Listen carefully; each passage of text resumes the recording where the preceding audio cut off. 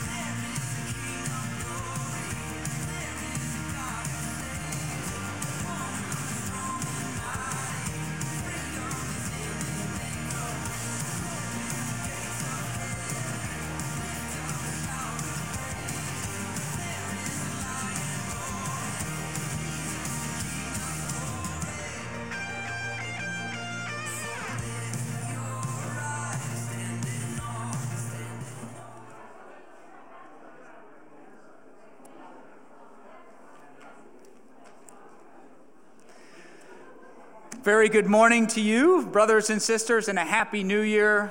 Great to be together yet again, and really looking forward to what the Lord has in store for our church family in 2021. And to all those watching at home here on the live stream, greetings to you as well.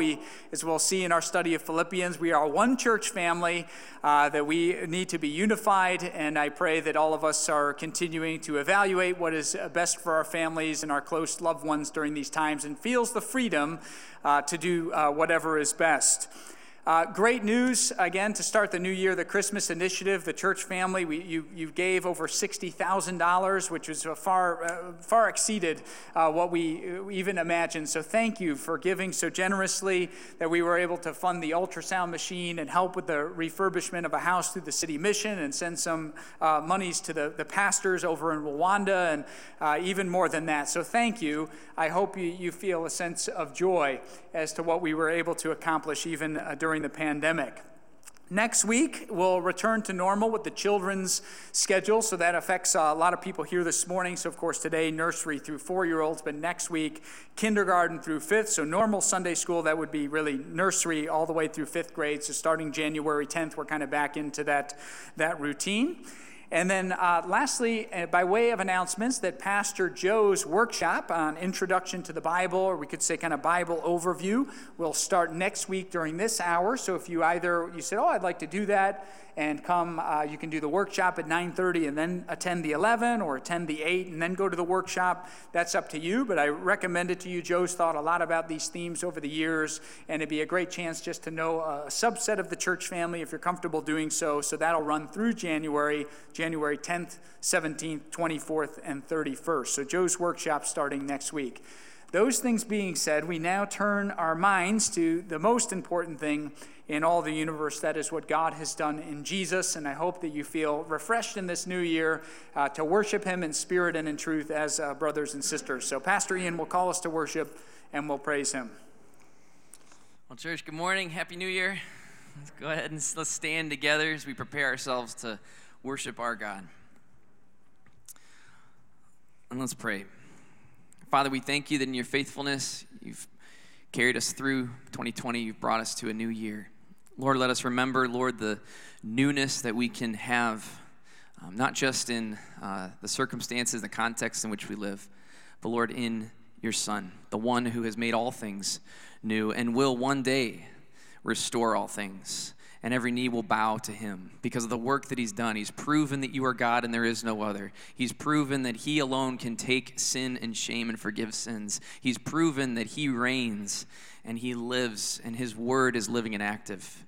And we thank you, Lord, that his Spirit resides in all who profess and call upon his name for eternal salvation. And Lord, help us as we worship you to direct our minds and our hearts to fixate completely on the Son, to be glad in him, to rejoice, to remember the promises we have.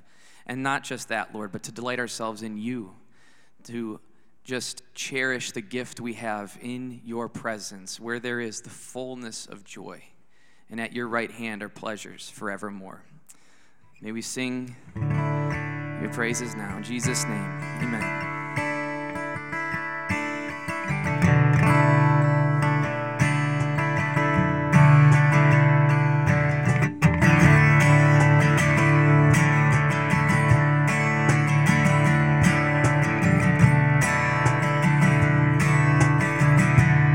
Sing together.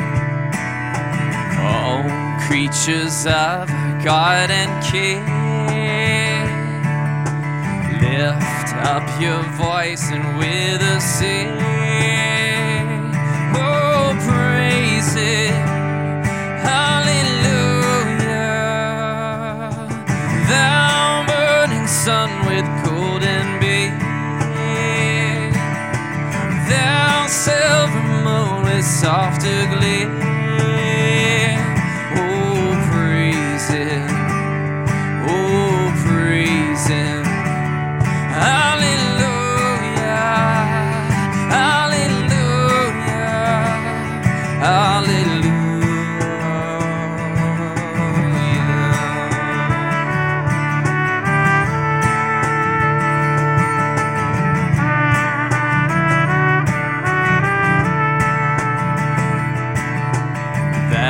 Rushing wind that are so strong, ye clouds that sail in heaven alone. Oh, praise it, hallelujah. Thou rising morn, praise, rejoice. Ye lights of evening, find a voice. So oh, praise Him, hallelujah, hallelujah, hallelujah.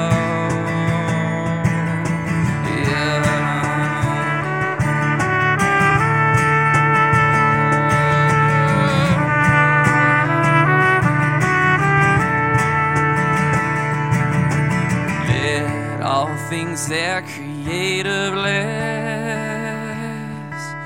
and worship Him in humbleness. Oh, praise Him, hallelujah. Praise, praise the Father, praise the Son, and praise the Spirit, three in one. Oh, praise Him, oh, praise Him. Hallelujah, hallelujah. Oh, praise, praise the Father, praise the Son, and praise the Spirit, three in one. Oh, praise Him, oh, praise Him. Hallelujah, hallelujah, hallelujah.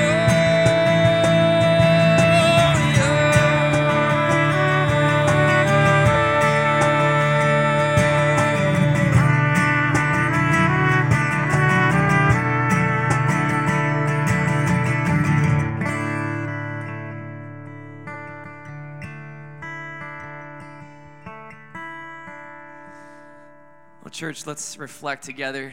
It's a new year. Psalm 93 is very fitting. Where it says all, let's read together as one church, and where it says leader, I'll read. Psalm 93, the Lord reigns. He is robed in majesty. The Lord is robed. He has put on strength as his belt. Yes, the world is established. It shall never be moved. Your throne is established from of old. You are from everlasting. The floods have lifted up, O Lord. The floods have lifted up their voice. The floods lift up their roaring. Mightier than the thunders of many waters, mightier than the waves of the sea, the Lord on high is mighty. Your decrees are very trustworthy. Holiness befits your house, O Lord, forevermore. Amen.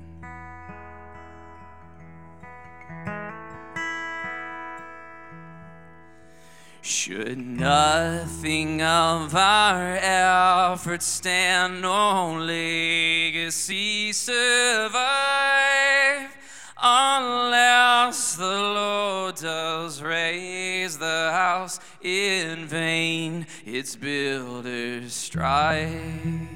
To you boast tomorrow's gain, tell me, when is your life? A mist that finishes it done. All glory be to Christ. All glory be to Christ our King. All glory be to Christ. His rule and reign we'll ever sing. All glory be to Christ. His will be done, his kingdom come on earth as is above. Who is himself our daily bread, praise him, the Lord of love. Let living water satisfy the thirsty without price. We'll take a cup of kindness, yet all glory be to Christ. All glory be to Christ our King. All glory be to Christ. His rule and reign we'll ever sing. All glory be to Christ.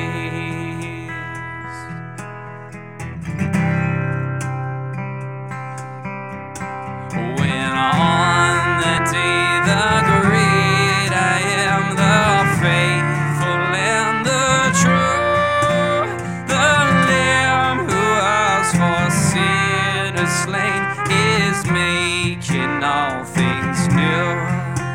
Behold, our God shall live with us and be our steadfast light, and we shall live. All glory be to Christ. All glory be to Christ our King. All glory be to Christ. His rule and reign we'll ever sing. All glory be to Christ. All glory be to Christ our King. All glory be to Christ. His rule and reign we'll ever sing. All glory be to Christ. Amen. May it ever be true. In Jesus' name, amen. You can be seated.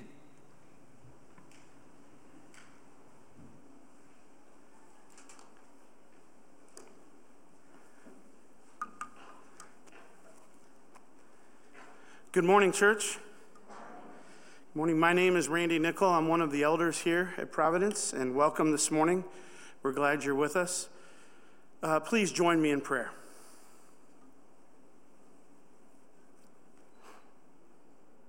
Lord, as we head into a new year, Lord, we're reminded of the fact that we are new in Christ, that if anyone is in Christ, they are a new creation. The old is gone and the new has come.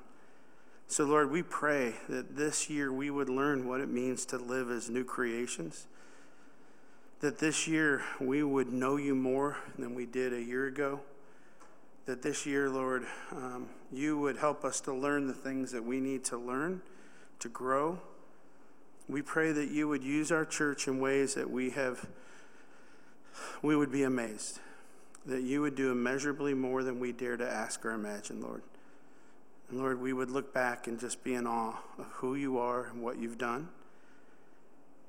Lord, we ask that you would forgive us of our apathy, and forgive us of sin. Forgive us for not doing and saying the things that we should. Forgive us for not loving and forgiving and showing compassion and grace. Lord, use us to be the people you call us to be. Lord, we pray for those that live around this church and live around our neighborhoods and workplaces. We pray that we would be the light of Christ, that we would shine brightly. And we pray for conversations and for opportunities. Lord, we pray that you would bless the children that are here. And we commit them to you. I pray for all the university and college students, Lord. Pray that you would watch over them, keep them safe, and as they get ready to go back. And Lord, I pray that, again, you would put people in their lives that would help them to draw them deeper in a walk with you. Lord, we pray for our missionaries around the world. Lord, we thank you for that $60,000, and we're humbled. And Lord, thank you for the things that you can do with it, but ask that you would use it to your glory. We pray for that ultrasound machine, that it would just be an incredible blessing. So we thank you, Lord. Lord, we pray for this time. We pray for your word, that it would speak to our hearts, that you would speak through Austin. We pray for our offering, that, Lord, thank you that we have an opportunity to give back to you. Again, we ask that you would use that offering to your glory. We commit this time to you in your Son's name. Amen. We're going to be reading today. We would ask that if you are able, that you would stand with us as a way of honoring God's word. So would you stand with us as I read our scripture for today? We have first be reading out of the ESV translation, and I'm going to start with Exodus 19, 4-6, and then I'll be reading Philippians 1, 1-11. Exodus 19, verses 4-6. You yourselves have seen what I did to the Egyptians, and how I bore you on eagle's wings and brought you to myself. Now, therefore, if you will indeed obey my voice and keep my covenant, you shall be my treasured possession among all peoples. For all the earth is mine, and you shall be to me a kingdom of priests and a holy nation. These are the words that you shall speak to the people of Israel. And now, Philippians 1, 1-11. Paul and Timothy, servants of Christ Jesus, to all the saints in Christ Jesus who are at Philippi, with the overseers and the deacons, grace to you and peace from God our Father and the Lord Jesus Christ. I thank my God in all my remembrance of you, always in every prayer of mine, for you all making my prayer with joy, because of your partnership in the gospel from the first day until now. And I am sure of this, that he who began a good work in you will bring it to completion at that day of Jesus Christ. It is right for me to feel this way about you all, because I hold you in my heart. For you are all partakers with me of grace, both in my imprisonment and in the defense and confirmation of the gospel. For God is my witness, how I yearn for all of you, all with the affection of Christ Jesus.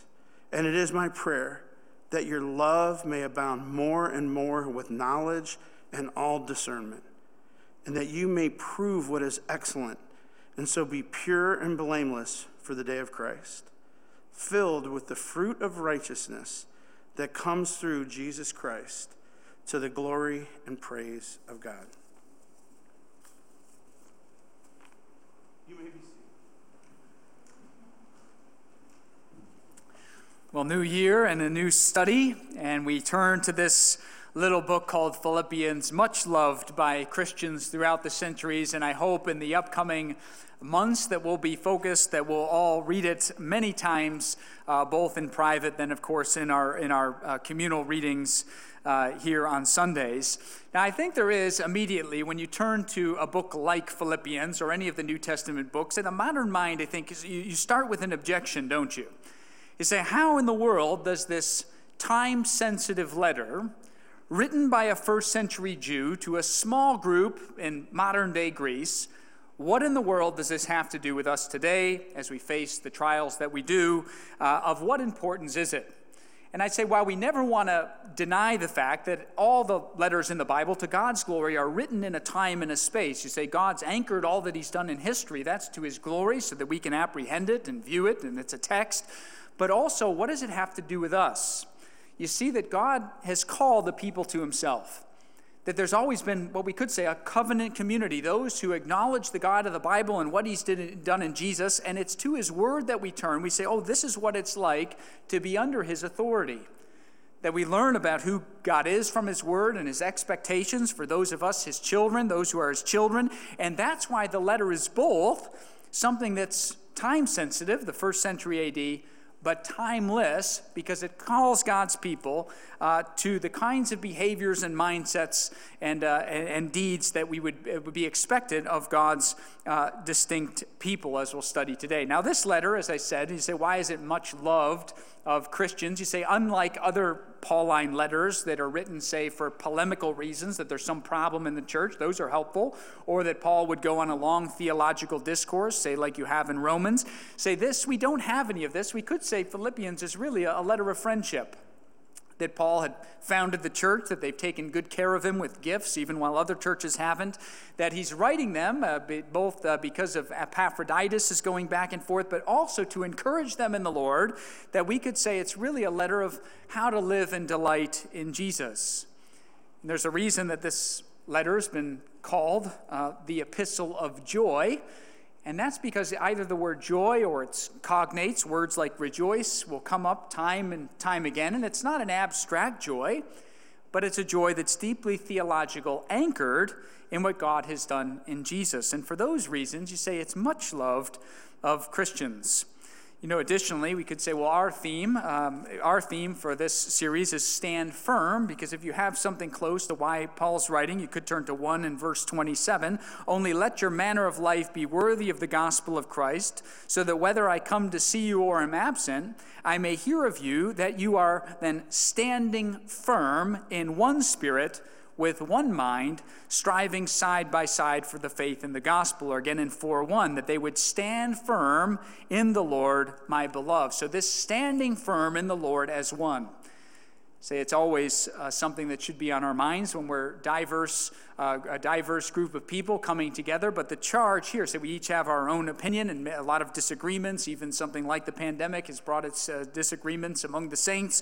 But here we have the charge to stand firm, even though we're all individuals, to stand firm even as we're one person, and to stay strong in the faith. Yes, indeed, these were not being persecuted. I would say maybe a soft persecution per se, but it's not persecution as much as it is times of great trial where we're called to persevere and endure in Jesus and in fact delight in him and even advance the gospel while times might be disappointing to us. Now, the opening of the letter, as I said, a very ancient practice writing letters. You have all kinds of examples from non-Christians, so people like Cicero write all kinds of letters. And you have what then the first two verses, where we're going to spend most of our time this morning, the first two verses are in many ways a classic greeting. You have the person who wrote the letter, you have the recipients of the letter, and then you have some kind of salutation, greetings. But what I want us to notice here is how, when it comes to Paul, how everything he touches goes to Christ. Say, yeah, you have the author of the epistle, Paul and Timothy, who's there with him, Paul and Timothy, servants, but then notice, of Christ Jesus. To Jesus it goes. Then to all the saints, right? Those who are in Philippi, and by the way, those who are in Christ Jesus. And then the greeting, grace to you and peace from God and the Lord Jesus Christ. Can you see? He takes the normal heading of a letter, who it's from, who it's to, and the greeting, and he can't help but go to Jesus in all three instances. In 2 verses, you have Christ Jesus, or the Lord Jesus Christ mentioned, to say his thought is saturated in what God has done in Christ. So yes, it's an epistle of joy. You could say an epistle of excellent things, a great encouragement how to live. But from first to last, it's about being in Jesus. And again, focusing on these first 2 verses, we'll just kind of take it in turn. That is the author, the recipients, and the greeting. And that's where we'll spend our time this morning. So first, just that very first word of Philippians, Paul. I think it's so important that whenever we study these 13 letters, any one of these 13 letters in our New Testament, to never keep Paul's biography very far away, because it's such a powerful testimony of what Christ does in our lives. Say, think back with me about this story of Paul. What do we know about him? Well, say born Saul. We know him in history as Saul of Tarsus. And you say, well, where's Tarsus? Tarsus is in Southeast Asia Minor. So maybe you can picture Turkey on the map, and you think down to the southeast of that country, say that's where Paul is born, in that town. He's a diaspora Jew. That the word diaspora is really the technical word for those scattered Jews. So they're moved outside of Judea and Palestine, right? The homeland of the ethnic Jew, that they're scattered really across the globe, but all across the Mediterranean world. And Paul is brought up in one of these diaspora Jewish communities. Now, just by way of conjecture, it's always good to look at the history of the Bible in context of non-Christian histories. That it's one hypothesis that Paul's family ended up in Tarsus after Pompey sacked Jerusalem. So 63 BC, Pompey sacks Jerusalem, and he starts depositing Jewish communities across Asia Minor, some of which are in Tarsus. So we don't know, but maybe Paul's forebears are actually exiled by Pompey himself. But nevertheless, Paul's a Roman citizen, that at some point his family has been freed, that he's born into Rome under the auspices of Nero, and for that reason he's a Roman citizen and a diaspora Jew. Now, what we can know with a bit more firmness is that Paul's family must have had some means. You see, Paul has a very fancy foreign education, as I'm trying to describe. This is where if you bring a physical Bible, those maps are very helpful because you can kind of follow these places that'll be mentioned a lot in our study today. But in Tarsus, again, you're thinking Turkey, Paul's got a very fancy education back down in Jerusalem. That we know he studied under a man by the name of Gamaliel. And if you look at first century Judaism, again, outside the Bible, so you want to get anywhere with first century Judaism, there's a towering name, a key figure, and that is this man, Rabbi Gamaliel. He's the top tutor of the day. I remember one of my teachers, a man by the name of Martin Goodman, who was considered an expert in this area. He'd go on at some length. He said, well, we know about rabbis and we know about Pharisees, and then he'd go into this other category called a haver in Hebrew, Havar in English, a haver, which is maybe we could call a fellow. He said, we know in Judaism that there are rabbis, there are Pharisees and havers and fellows, but only one person in all the historical record gets all 3 titles, and it's Gamaliel. Gamaliel is the top guy when it comes to Hebrew studies. And I don't even know who to compare this to today. So here you have a young Jewish boy, a diaspora Jew in Paul of Tarsus, who gets to somehow go down to Jerusalem and be among the select few students of the tutor of the day. And I think it's fair to say, based on other things that we know, say Paul would identify as a Pharisee, that he would have known wide sections by memory of what we call the Hebrew Bible, what we spent time on in Advent, so our Old Testament, our Hebrew Bible. Paul would have had large sections of that memorized. He would have been through it with a great deal of fine-tuning, that he knew his Hebrew Bible well. He would have had it memorized, and to be a student of the Gamaliel, you say you must have been quite smart, and your family probably had some means. So what else do we know about Paul? His own testimony is that he's quite a zealous follower of the Bible, really. Say of the God of the Bible. Say he loved God, that he was devoted to Scripture. He used the word, I was zealous. So we said we don't really like that word zealous, but he's quite keen to follow the God of the Bible. So much so that he learns of a little movement that's come on the scene in the 30s. He said there's a little movement that said, well, we believe in Jesus of Nazareth, that Yahweh, this is Yahweh's Christ. And Paul says, I'll have none of that. So that's blasphemous. To think that Yahweh, the God of the Bible, would choose Jesus of Nazareth as his Messiah, said that movement must be stopped. You can picture him young, bright, a lot of energy, fancy education. He sets out to take out the Christians. And apparently did this with some bit of effectiveness because he started to get a reputation as one who was particularly good at finding out these Christ followers, these so-called ones following the false Messiah, bringing Yahweh down and smearing his Bible, that he'd go out there and he'd take them down. You say, well, what in the world happens? You say, I think a lot of us know the story, and it's worth retelling. That he's on his way to do just this. He's learned about some Christ followers up in Antioch, right up a little bit north, and he's on his way to take them out, and his life changes. Just like Nathanael last week, you remember we looked at John chapter 1. Just like Nathanael, Paul has an encounter, we could say a personal encounter with the Lord Jesus. Saul, Saul, why do you persecute me? And he's knocked down. And this man's transformed. So this great Hebrew scholar under Gamaliel now decides to do something else with his life.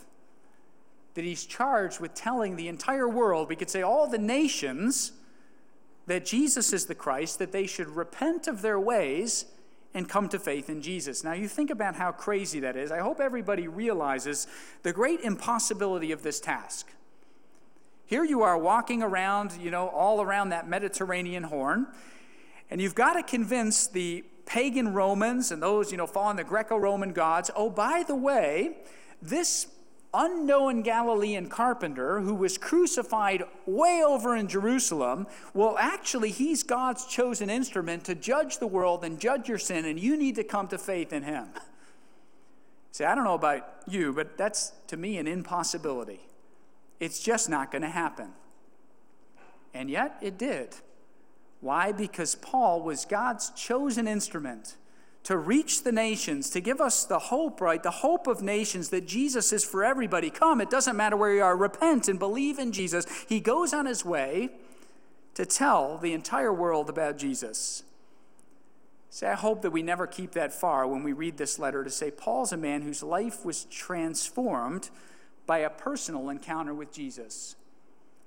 I get a lot of questions about the Bible, as I'm sure you do as well, when people know you're a Christian, and there's a lot of objections here. You say, well, people, object to Paul, and they don't really like Paul. Well, Paul, has got a different faith from Jesus, and he's really the one who invented Christianity, and so I'm not sure that I believe any of this. And I just want to push back a bit on those who might think this way, that this isn't that special of a story. First thing I think we can evaluate is that some might say, well, leaders break from their tutors, or students break from their leaders, their tutors all the time. What's so different about this? I would say this, that when a student breaks from his master, he does so normally to make a name for himself.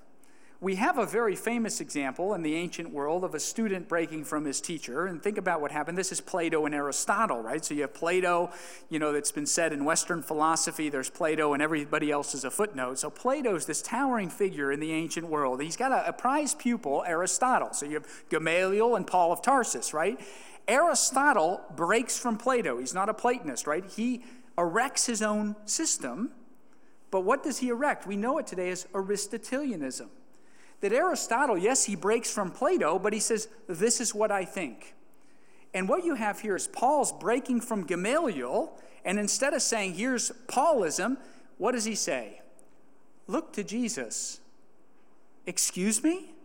You with this fancy education and these good means, you say you're on the up, you're on this trajectory to be a Pharisee, to be a teacher yourself. You break from Gamaliel only to say, look to the carpenter.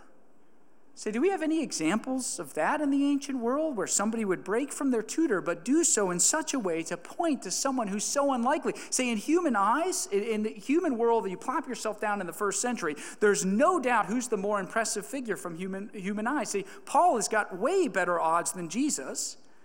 I mean, like I said, Paul's got a lot going for him, whereas he's unknown. He's got nothing, no pedigree. People are questioning whether or not he's a legitimate child or not. You say Jesus has nothing in the world's eyes, and Paul had quite a lot. And yet Paul breaks from his famous tutor and says everybody needs to pay attention to Jesus. That's very unusual. Secondly, some would say, well, Paul's might be lying. I mean, how do we know he's not just in this for himself? And I think that question kind of answers itself. You say, when somebody lies, there have been a lot of leaders in the history of the world who've lied. You only need to look at something like the propaganda studies of the 20th century in the Soviet Union or in Europe. I mean, you say, yeah, leaders lie all the time for all kinds of purposes. But when a leader lies, he is surely doing it for his benefit or his people's benefit. Say, that much is obvious. Why would Paul be lying when it's clear that it's to his detriment? That this letter is mentioned a number of times. We read in 1:7, right, that he's in prison. That this man full of energy has all these brains in his mind and all these efforts. You say, where does following Jesus get him? Well, it gets him in chains. It puts him on a death sentence, as we'll see later in chapter 1. Say, if a leader lies, surely he does it to have a better life, not to have a worse life. And yet that's what we find with Paul. This proclamation of Jesus was very costly for him, very costly indeed. And I don't know, again, if we have many analogies of that. Some would say, well, maybe Paul's a little off balanced. I mean, does he, this kind of drastic change, where you seem to be quite a bright pupil, which again, by the way, none of that's really disputed by non-Christian historians. So you have quite a bright pupil. He must have been out of his mind to do something like this, to be traveling around and telling people about Jesus. Maybe he was a bit off. You say, when a leader's crazy, he doesn't have long-term success. Again, you have a lot of clear examples of this in the first century. Say Nero, who's the Roman emperor at the time, right? He's the one who likely executes Peter and Paul. Say it's very clear that he's not well in the mind. And all the Roman historians are unambiguous about this. They say Nero was not well in the mind. Consequently, he's not well liked in the Roman annals of history. Same with this figure like Caligula, right? That they're not well in the mind. It's well documented, and they're regarded as very poor leaders. Say we have nothing with that with Paul of Tarsus. Say there's no evidence to think that he was crazy or that he was mad. Rather, through history, you say, has there ever been anyone like Paul of Tarsus?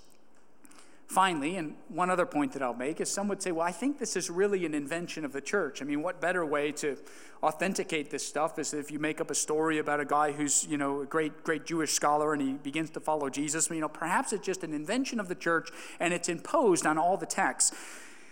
And when you get this objection, you think, well, there's no apparatus in the first century for this kind of systematic censorship. It's as if some people envision a kind of 1940s German Gestapo going around to all the houses, taking out the manuscripts, putting in the fakes, and then squanching it all, burning all the say there's nothing like that. Say the church is so incredibly small. At the time of Jesus' death, you had maybe 500 whom he appeared to, if they were all believers. So you're talking of hundreds. They're meeting in little pockets and places. To think those in this service, you say, were way larger, probably 3 times, us here this morning, 3 times larger than the church in Corinth. And you know this by archaeology and how big the buildings are and that they're all in one place. You say these are small bands, often of very poor people. We can't envision a great apparatus, erecting a lie to say, let's invent this story and put it in all of our texts and then hope everybody buys it. You say that's completely implausible. So I hope you're getting the point. That behind this letter is a person whose life has been transformed by the Lord Jesus. You have a non-believing friend who's an honest skeptic, who's really, thinks deeply about these things. You ask him, you say, what do you think happened to Paul? Well documented, his upbringing, his study under Gamaliel, well documented that he had a drastic change in course, that he walks at least 10,000 miles, that's what is documented, across the Roman world, proclaiming Jesus. How in the world did this happen? And could it be that the best explanation is the one that the Bible gives, that he had a personal encounter with Jesus? And again, to all of us, those of us who are Christians, to say, yeah, it's nice to think about these things. You say there's a saying in the preaching world, say we never preach for information. Say, can give the information. You can read the opening introduction in your study Bibles. You say the information's interesting. Philippi, what are we getting at here? That the Lord Jesus, I hope if you're a Christian, you give that testimony. Say, Jesus has changed my life. And consequently, I remember who I used to be without him, say, or the way that I would go without him. But my life has changed. My heart's been touched, and I'm going to do something about it, like Paul did. Say, in light of this, in light of what God has done in him, I'm going to make an impact. And so Paul did. Look, even in this letter, right, founding the church of Philippi, investing in people like Timothy and Epaphroditus. He names Clement and Euodia and Syntyche and others there. He founds Philippi. He invests in people. And so it is for us. If we've been changed by Christ, we've been transformed, so we do something about it. We say, I want to make this Jesus known. I want to do everything I can. Paul did what he could, God's chosen instrument. But what about us in this time, in this place? Are we like him? Can we too make an impact? So Paul, the author, like every Christian, understands the truth that Jesus changes lives. And this letter is written by one whose life was changed. And so for every Christian whose life is changed, that our life then is not our own, but rather we live for him. And again, we proclaim his name. So Paul, the author in Christ Jesus. Now, what about the recipients? Who's it to? Paul and Timothy, the younger man, giving him serious responsibility there. But then the recipients, also in verse 1. To all the saints in Christ Jesus who are at Philippi. Just a few remarks about Philippi. Again, you can study this, but the founding of the church in Philippi is well worth reading in Acts 16. Have a read of that this week. I'm sure we'll be referencing a lot between now and Easter. But in Acts 16, you remember, maybe you remember back, read this more recently, but the story of the founding of the church of Philippi. Paul and his buddies want to go back into Asia. They want to, in other words, they want to head east. And as Paul's doing this, he has the vision of the Macedonian man.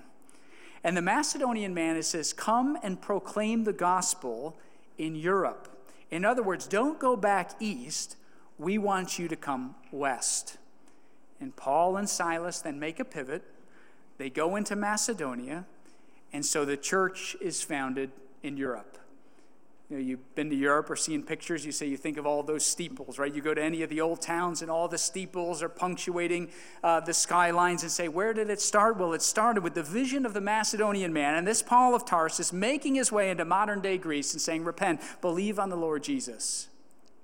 And you know who's converted? Lydia, the businesswoman, dealer of the luxury good of purple items. You have a slave girl there who's the spirit in her is driven out, the demonic spirit is driven out, and she's converted. And then Paul and Silas, as they're in prison, right, they start singing hymns, and the jailer is converted, right?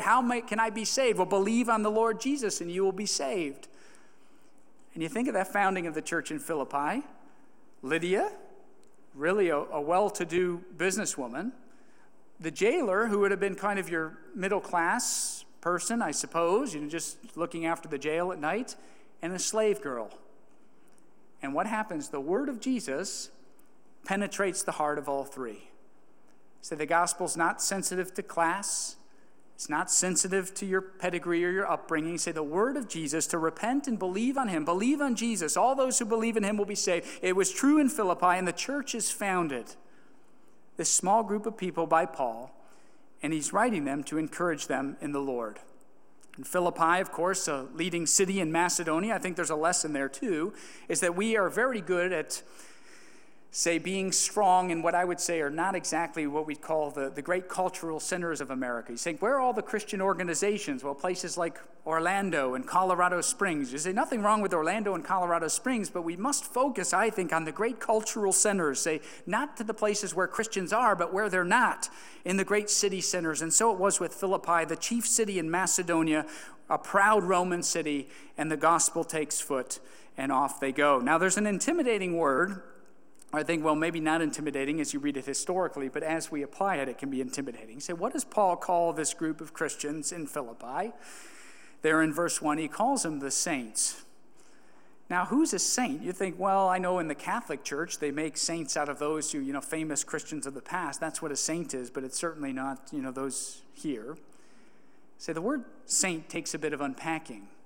Say, like a lot of language that we have in the New Testament, it's got Old Testament pedigree, doesn't it? So in the Old Testament, you have a lot of things being set apart as holy. Really, the word saint, you could say, is holy ones. If you wanted to do a little bit longer translation, you could say to all the holy ones, to all those who are set apart. That if you're holy in the Old Testament, you're set apart for a different use. If you noticed our first reading, Exodus chapter 19, that the Israelites are to be a holy nation, a nation of priests, set apart for God's use. And Paul's picking up on that language here. He says, look, the covenant community are those set apart for God's use. You're to be distinct. You're to identify with Jesus. You're for a different purpose. So you think, before I was a Christian, I say, what's my purpose? Well, I suppose it's to maximize my pleasure and look after my friends. I guess that's my purpose. What else would it be? But those who are in Christ Jesus, you say, we have a new orientation, that we're identified with Christ. We're in him. We're set apart for his purposes. So you could say this to all those who are set apart in Christ Jesus, who are at Philippi. And same to those of us here, to all those who are set apart in Christ Jesus in Avon. You have a new purpose. Now, when you get into this kind of thing, you say there's, again, another modern objection. You say, some people don't like this, and that is that you create an us versus them. So you say, well, there's them out there. They're all the bad people, right? They're not Christians like us. There's those out there, and then us saints in here. And if you go say that's not what we want to do, to create a kind of snobbishness, to say that we've got it all together and everybody else out there, we just kind of let them go their way. And I say, well, why is this not the case? Can I show you why this is not the case? And the reason is this, that the reason the people in Philippi are called the saints is because they're in Christ Jesus. That it's not that the people are better. It's not that the people in the church have it together and everyone outside the church does not have it together, or that somehow they've earned it in a way that those outside the church haven't earned. The reason they're saints is because they're positioned in Jesus, who's the Holy One. Say, let's face it, we have no hope of being holy on our own. Say, that's the last word I would apply to myself, Mallory, and my parents, and my kids. They'll testify to that. Say, there's nothing really holy in the way that I conduct my affairs, but you say there's Jesus who's pure, and when we're in him, we can be set apart for his purposes. You see, friends, what does it mean to be in Christ? I've heard it said like this. You can think of almost of the fish in water. Say it's the only environment in which the fish can operate. Say you pull a fish out of water, say it doesn't go well. It's uncomfortable for the fish. He's not going to make it. He's in a foreign territory, so to speak. So it is for the Christ follower, that everything we do is in Christ. Say I get too far away from him, and it should feel like I don't like this at all. It's very uncomfortable. I'm not going to make it. I'm going my own way. I'm going to self-destruct. But when we're in Christ, say that's where all of our motivations, our inclinations, the way that I speak to my colleagues and to my spouse and to my children, say that hopefully that when I sin, that I'm checked and that I'm convicted of that sin. That's what it means to be in Christ, to identify with him, to swim in the waters of who Jesus is, so to speak. That's how any Christ follower has the hope of being set apart for his use, is by being in him and to abide in him. So the Christian is different, not because we're better than anybody else, but actually because of what Jesus has done. And along those lines, those who would accuse Christians of being snobbish and creating an us versus them, I would say that the Christian is one who's actually acknowledged their sinfulness and weakness. Say, oh, you think this is an exclusive club? Well, I got news. You know how you get in? You admit your need. Say, it's not that, again, that we have it all together. We're those who say, Lord, we've sinned against you. That if the judgment's to happen unaided, say, I'm in big trouble. I mean, the things that I've said and all that I've done, I'm on the wrong side of your moral economy, that I admit my need, that I'm a sinner and I need your help. I'm a weak person. I'm dependent on my own. I'm not going to make it. Say, the Christ follower, that is the saint in this passage, is not one who's boasted in his achievements, but one who's boasted in his weaknesses and in his sinfulness. God, we need your help. We've sinned against you. We're not going to make it outside of your grace. You see, that's different than being snobbish. And finally, you say, well, I think being a Christian, some would say, well, those Christians are so exclusive. You say Christianity, to use that term, to be a Christ follower, to me is the most inclusive of all the world religions. What I mean by that is just like Lydia and the jailer and the slave girl, it doesn't matter. Everyone's called everywhere to come to faith in Jesus. have a look at our homepage this week. You know, you learn a lot about a church from its homepage. You talk to people that know this arena. You say, go on the church's website. You'll see what they stand for. And I very much like what Jonathan and the team have done. But you say, what does it say? We exist to glorify God, and we're calling people everywhere to follow Christ with us. And you go out here on the sign. What does it say? Our motto, follow Christ together. You say, we call everyone everywhere to repent and believe in Jesus. It's not an exclusive club. Say, well, these are the boundary markers. Nobody allowed in. You know, there's all those bad people out here and all of us good people. Say, no, we're in Christ. He's the Holy One. That our only shot is when we're completely in him. That to be a Christ follower, you admit your need and your weakness and your sinfulness.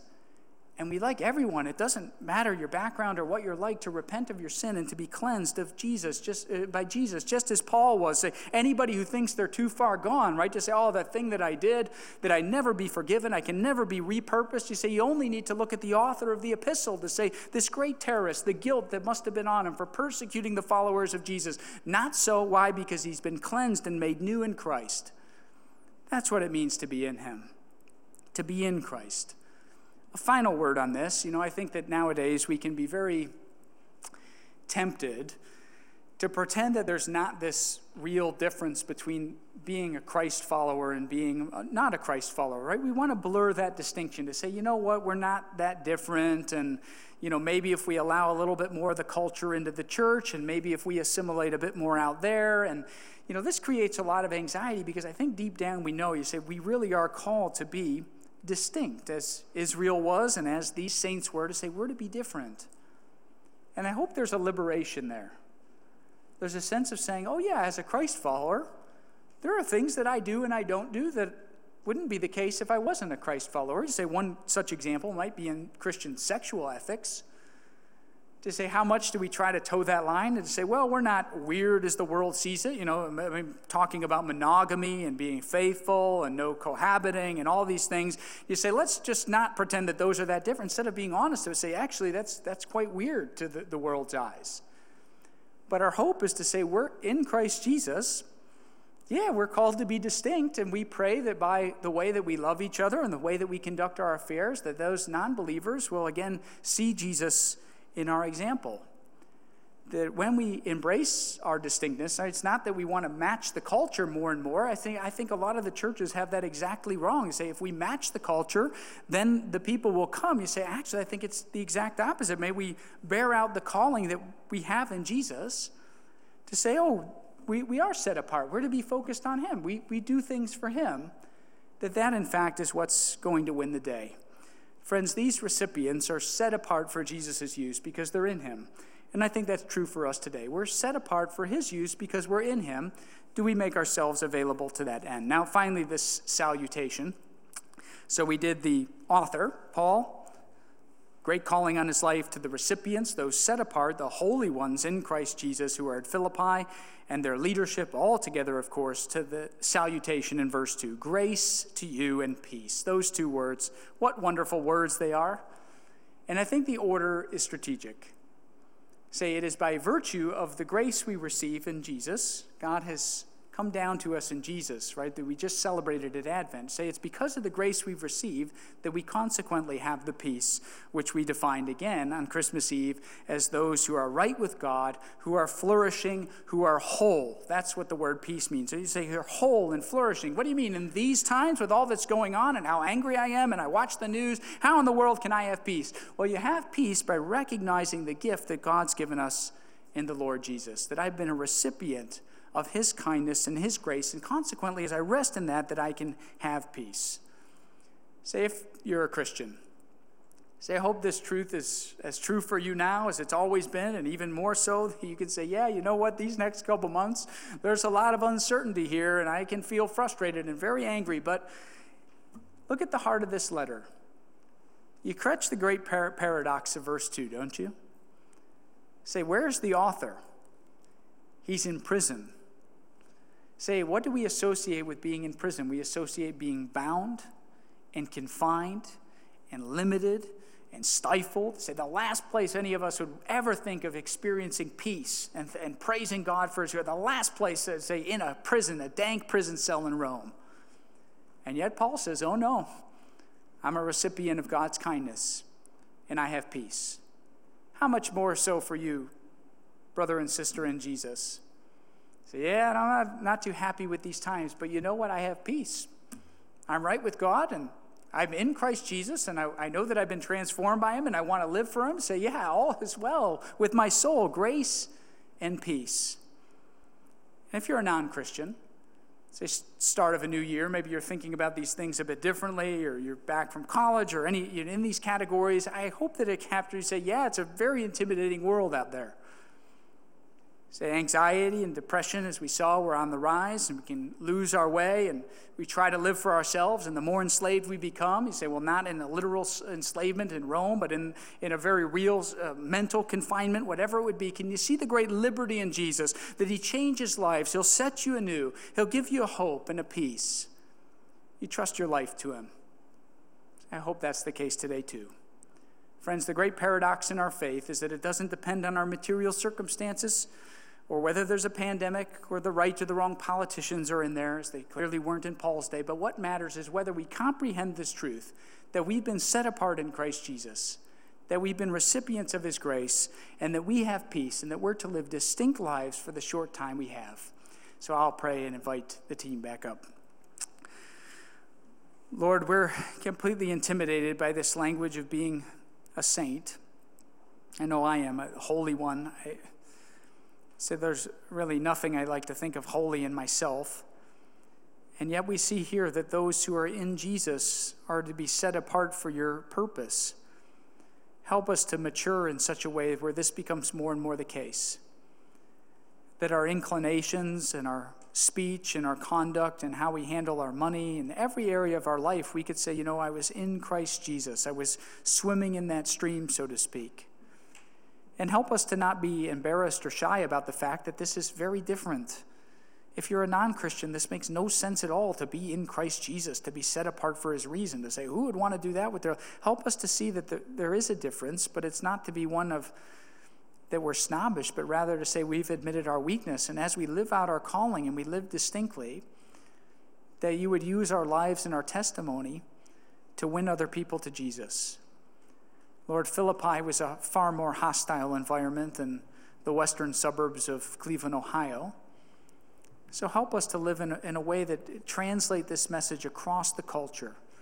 Help us to embrace this distinction as to be a nation set apart for you.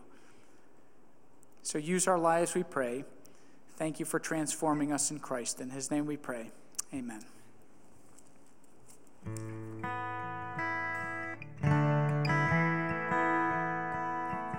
Well, church, let's stand together and respond. Joyful singing.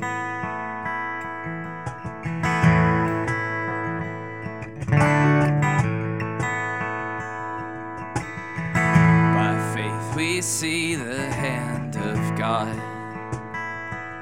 in the light of creation's grand design, in the lives of those who prove his faithfulness, who walk by faith and not by sight.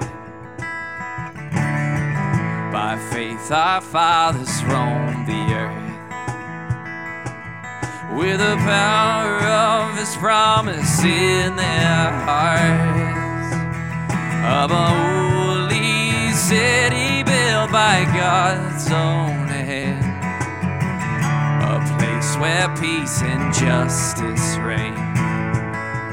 We will stand as children of the promise.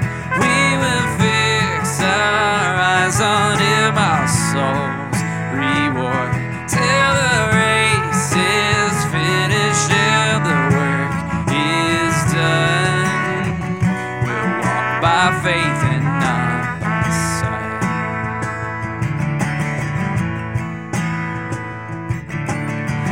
By faith the prophets saw a day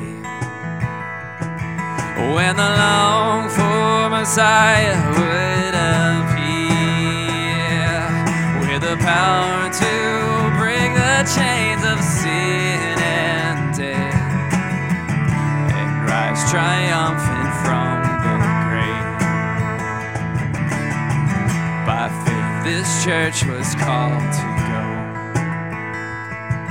In the power of the Spirit to the lost, to deliver captives and to preach good news in every corner of the earth.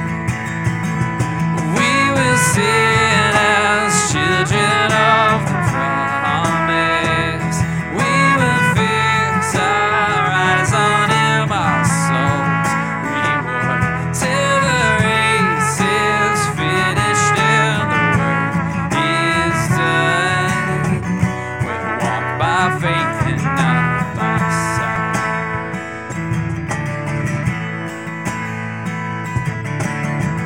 By faith this mountain shall be moved,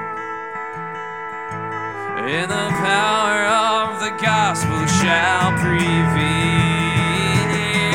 For we know in Christ all things are possible.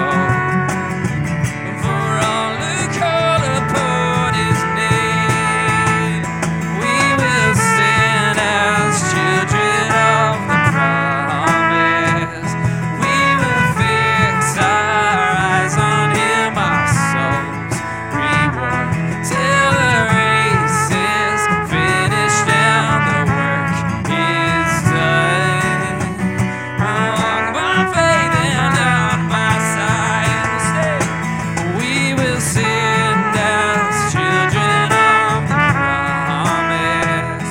We will fix our eyes on Him, our souls reward, till the race is finished and the work is done. We'll walk by faith and not by sight. Walk by faith. We'll walk by faith and not by sight. We'll walk by faith and not by sight.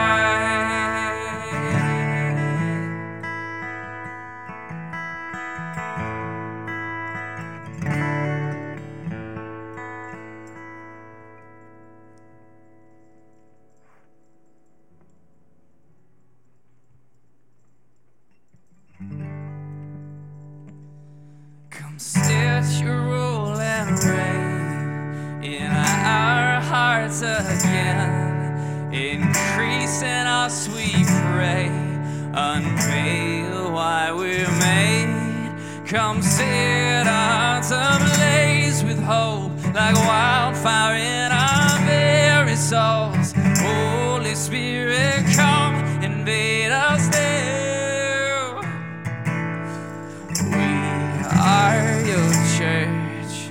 We need your power in us. We seek your kingdom first. We hunger and we thirst. Refuse to waste our lives, for you're our joy and prize. To see the captive boats release, the sick, the poor at peace. We lay down our lives for heaven's cause. We are your church, and we pray revive this earth.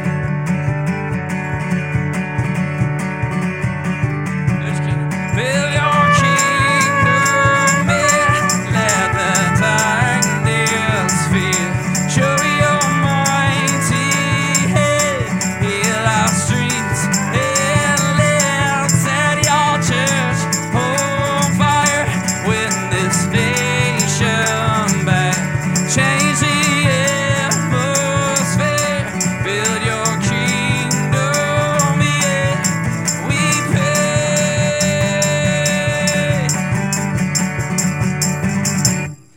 Unleash your kingdom's power, reaching the near and far. No force of hell can stop your beauty changing hearts. Lord, you made us for much more than this. Awake the kingdom seed in us. Fill us with the strength and love of Christ. Hey. church. We are the hope on earth. Build your kingdom and let the darkness fear. Show your mighty hand, heal our streets and land. Set your church on fire, win this nation back. Change the atmosphere, build your kingdom, yeah. Build your kingdom, yeah. Let the darkness fear. Show your mighty hand, heal our streets and land. Set your church on fire, win this nation back. Change the atmosphere, build your kingdom, and we pray.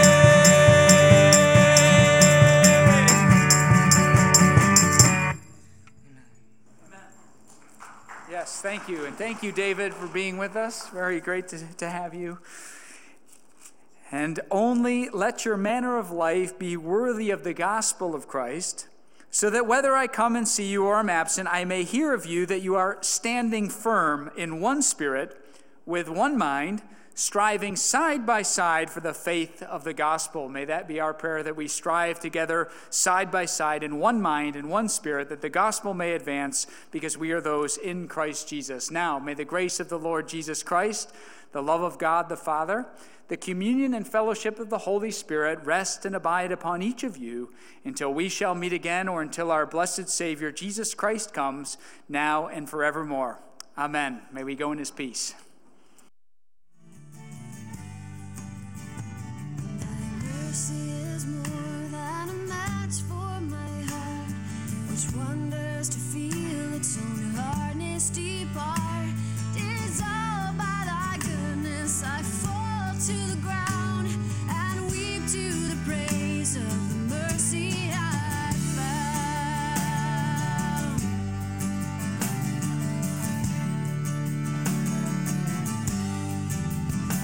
Great Father of mercy, thy goodness I own, and the covenant love of thy crucified Son.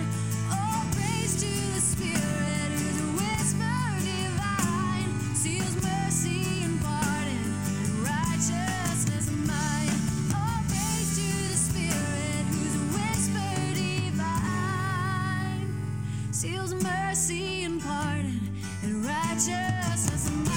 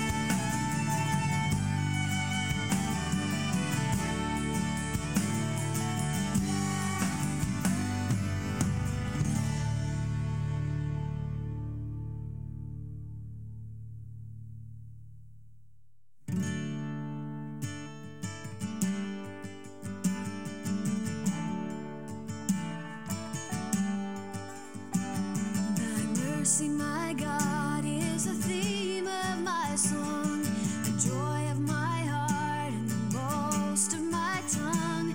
Thy free grace alone, from the first to the last, hath won my affection and bound my soul fast.